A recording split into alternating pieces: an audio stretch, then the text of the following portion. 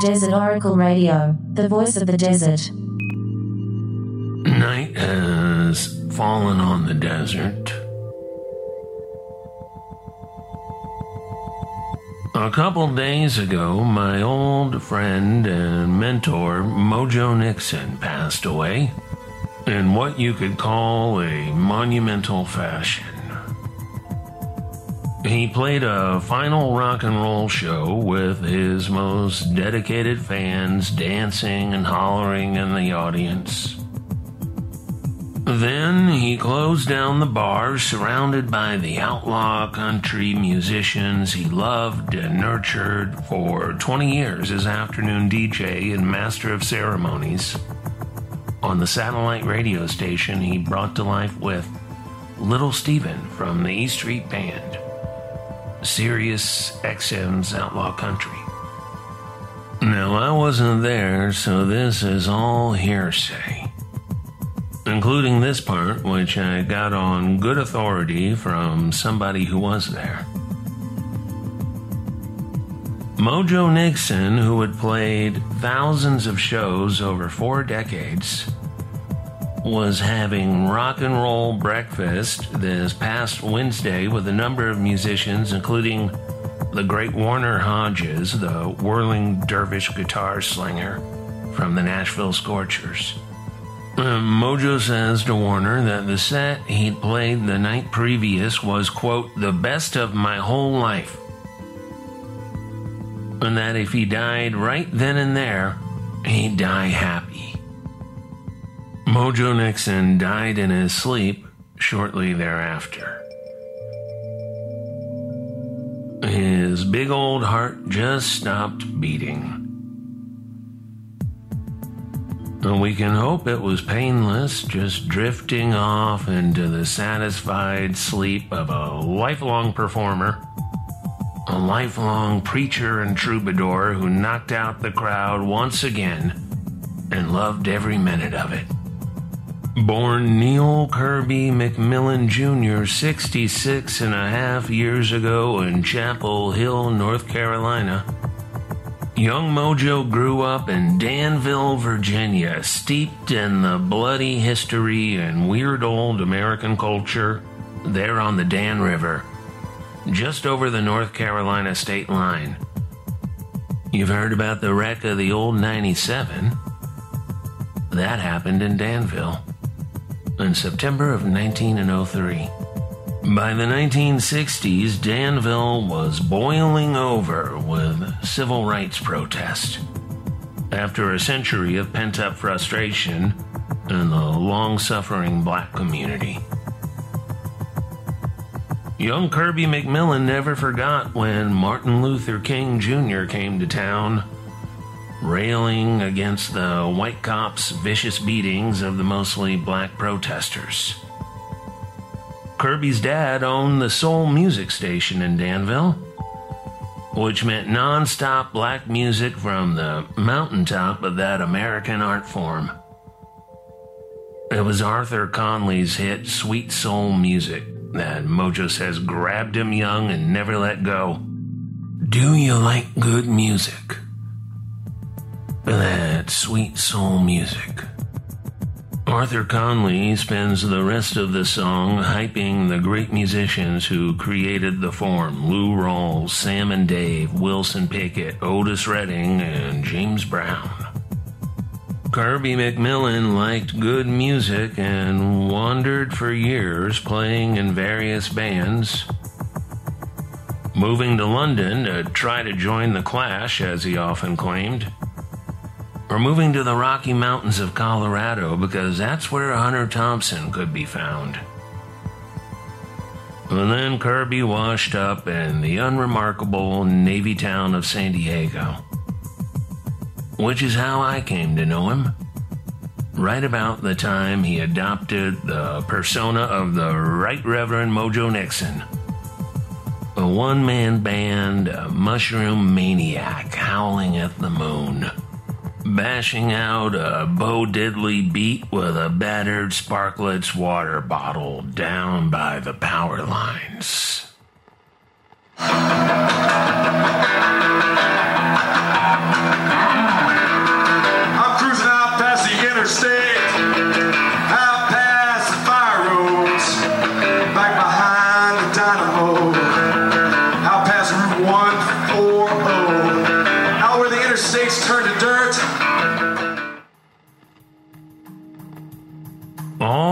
famous because he'd been passed over when Country Dick Montana put together the Beat Farmers. The cowpunk band so good that the LA Times rock critic Robert Hilburn called them the best American band to come down the pike since Creedence Clearwater Revival. That was the crisis that created Mojo Nixon. This is American musical history, little known today. But for a few short years in the biker bars and cowboy beer halls on the hillbilly outskirts of San Diego, the Beat Farmers and Mojo Nixon and a handful of other roots rock groups, mostly forgotten today, including my own four-piece, the Outriders, who put out one vinyl LP ourselves once our record company in Austin crumbled like so many indie labels. Well, we all had a joyous music scene as lively as anywhere in America at the time, including Athens, Georgia, Tucson, Arizona, even Los Angeles. I know some of you living out in the desert today witnessed it all, and even remember some of it.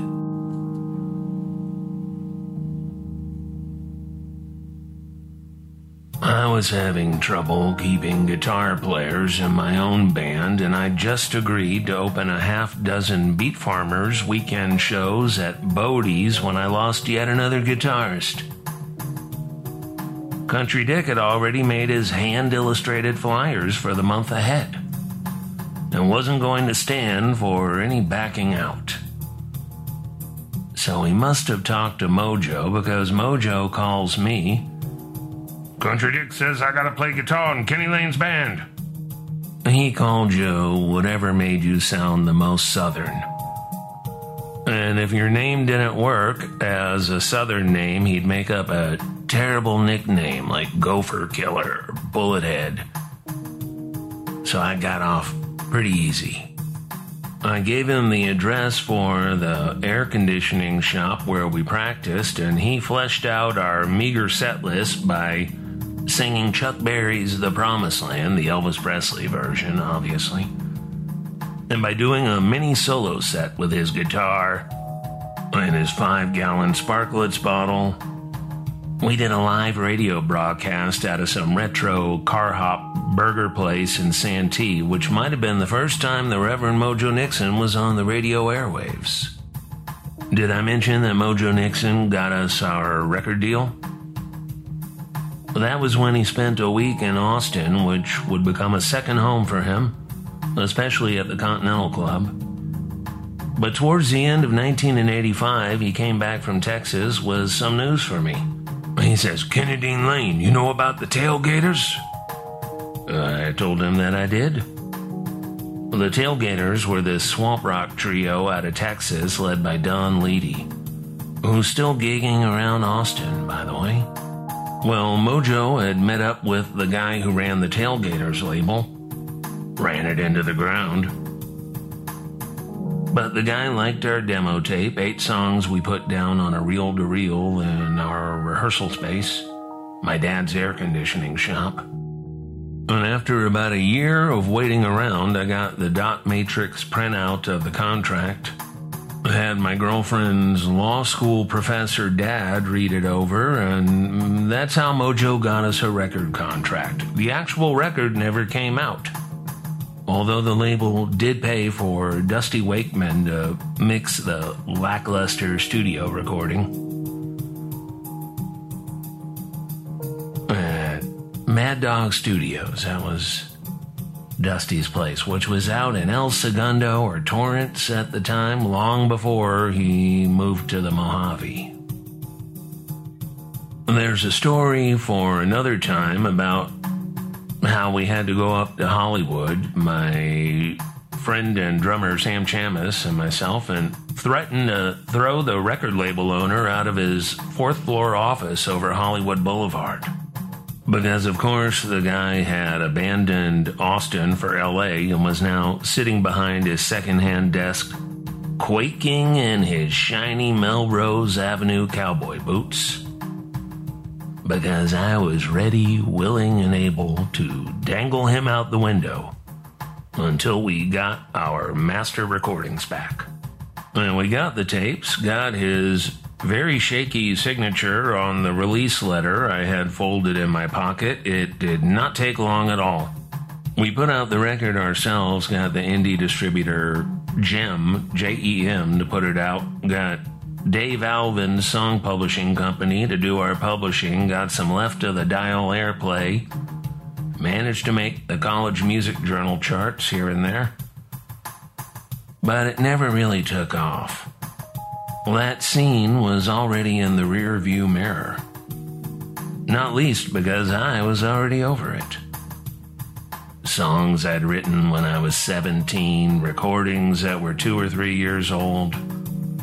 And despite the fact that we were still playing to a loyal crowd in our little town, the train had left the station. The Beat Farmers were long gone, touring forever. Lost an original member with the departure of my friend Buddy Blue. Mojo was off making a Jerry Lee Lewis biopic in Memphis with Dennis Quaid and Winona Ryder and John Doe from X. And I had just spent a glorious day with Hunter S. Thompson and decided then and there to retire from a music career that was stuck in the mud. I just remembered something. The night after hanging around with Hunter Thompson at the Radisson Hotel in Mission Valley, I opened for Jason and the Scorchers at the same club where my band opened for Chris Hillman and the Desert Rose Band, Del Fuegos, all these traveling Americana acts. Stuck in the local opener slot. Time to put it to rest. Die with dignity. Half a year later, I was traveling around myself, alone, writing long articles for a glossy culture magazine nobody'd ever heard of. But they paid me, and they paid my travel expenses. Sometimes. By the time grunge hit, I was living in Prague, writing for the expat newspaper and doing an afternoon show on Radio Jedna.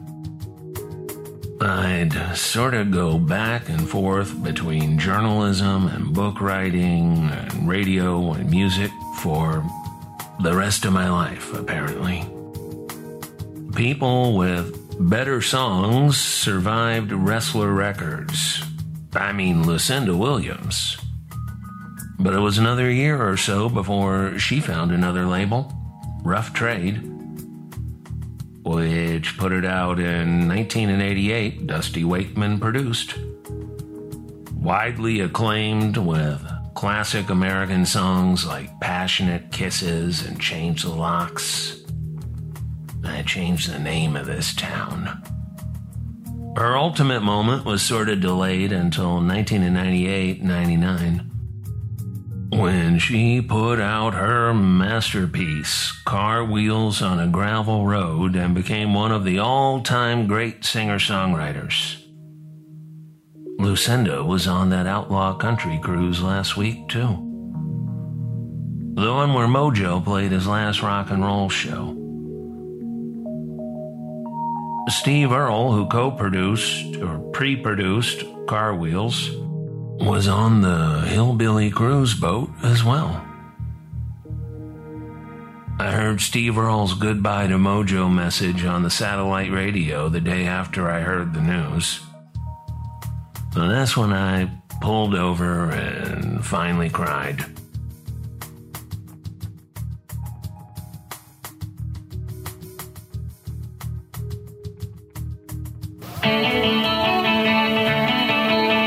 Brothers and sisters, friends of the revolution, I am the Right Reverend Mojo Nixon from the Screaming Church of the Apostolic Jesus. That's right, I'm here at Jesus Motors. We want to save you money. We want to save your soul right here at J Motors. That's right, walk this way, brothers and sisters. Picture your family in this fine automobile. Picture them, yes, your family in this fine automobile. It's not a satanic automobile. No. It's a Christian automobile. No car on the lot's more than $666 right here at Jesus Motors. So come on down, bring the family, bring the dogs to Jesus Motors. We want to save your money. We want to save your soul. We want to see you right here. Jesus Motors, 227 Salvation Pike, Cashflow, Kentucky, 0492.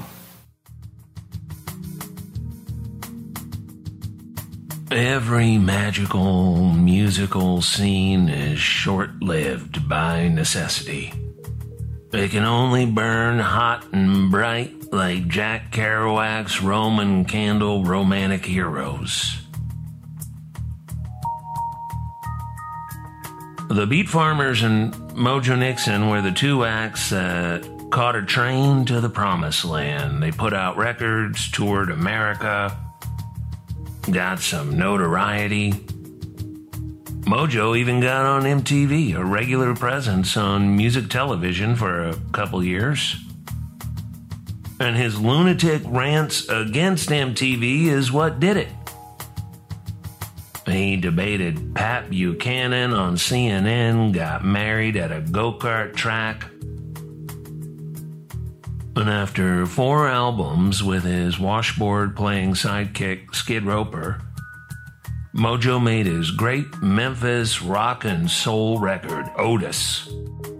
Produced by Jim Dickinson and featuring John Doe on the bass, Country Dick Montana on drums, and in true indie record company tradition, his label Enigma fell apart just as the album was getting out to the world. But having grown up in a radio family and having a persona that worked as well from a DJ booth as live on stage, Mojo became a disc jockey, his own weird twist on the FM shock jock.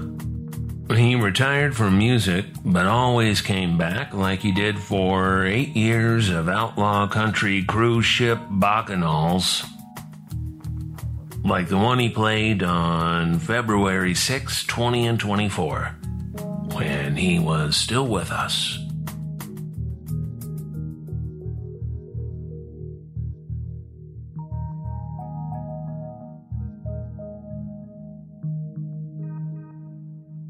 I never knew anybody who was such a fanatic for the music he loved. Soul music especially, but also honky-tonk country, punk rock, folk singers like Phil Oakes, all kinds of rock and roll. Mojo loved Bruce Springsteen. We all did back then. Early on, Mojo and I noticed we both wore what he called Bruce boots. Those snub-nosed black leather biker boots with the steel rings at the heel straps. We both wore those short-sleeved gas station attendant shirts, too. His from the thrift store, mine from my day job, working all day at my daddy's garage, as Springsteen sang. Oh, we loved Darkness on the Edge of Town, and especially Nebraska, which had come out a year or two prior. We all did songs off Nebraska. Mojo did the B-side to Atlantic City. It was called The Big Payback. Working for the Big Payback. Made for Mojo. The Beat Farmers did Reason to Believe. Put it on their first album on Rhino. I was kind of moody then and now. So I did State Trooper with the band. Real slow and menacing. We drove up to the old LA Sports Arena to see the E Street Band on Halloween night, first leg of the Born in the USA tour. Folding chairs on the concrete floor. Bruce played for 3 hours and then did an encore of Halloween novelty songs. Mojo about lost his mind.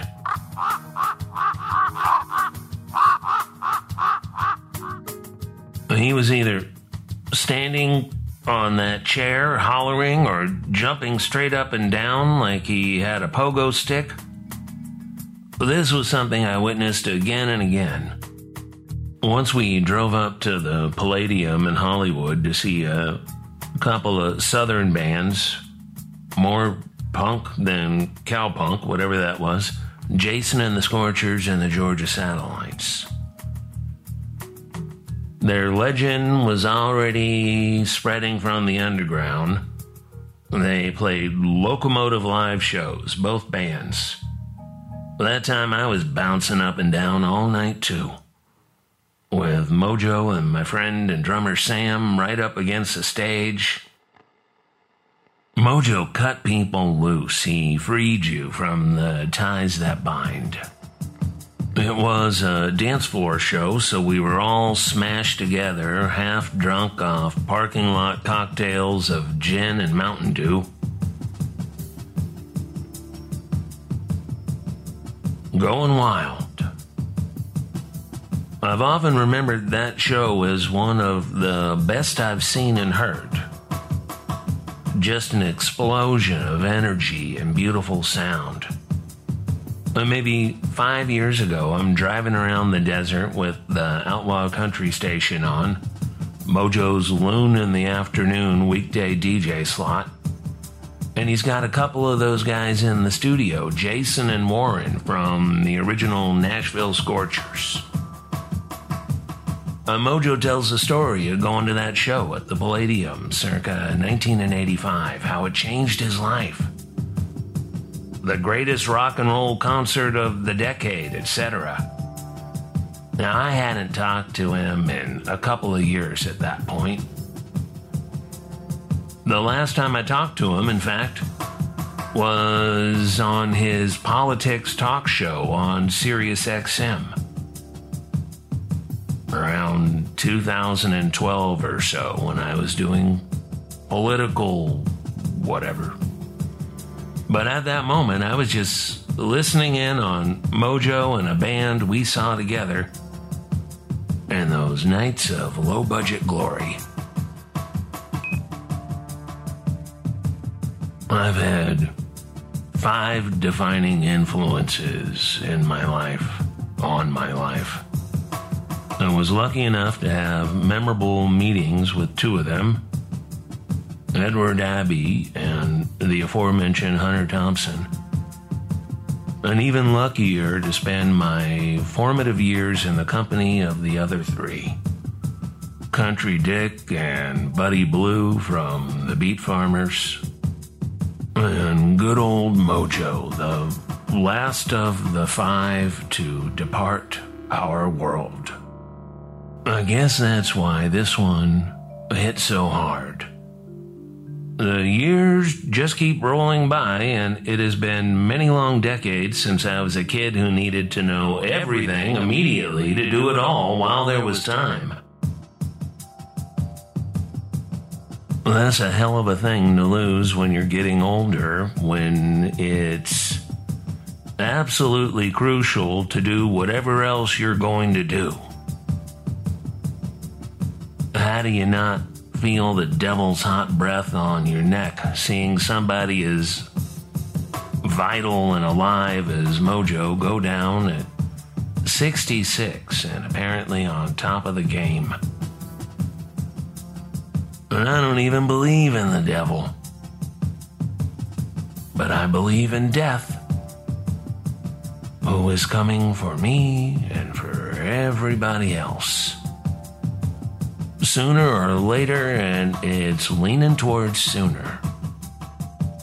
So tonight I want to remember how blessed I was to come under the influence of these towering figures. Everybody wanted to hang around those guys to bask in their glory. And for whatever reasons, a quiet kid of 17 was accepted into their inner circle. I slept on their floors, lost my money in Country Dick's poker games, was seduced by their ex and occasionally current girlfriends, did their drugs, drank their liquor, and borrowed their records and books like it was my own personal beat poetry Library of Congress. That's why I never regretted skipping college. I was part of the Beat Farmers graduate program in Weird Old American Studies. Besides, I got to DJ on the college radio station and write for the Daily Aztec at SDSU just up the road from Bodie's, the redneck biker bar next to Alberto's Taco Shop.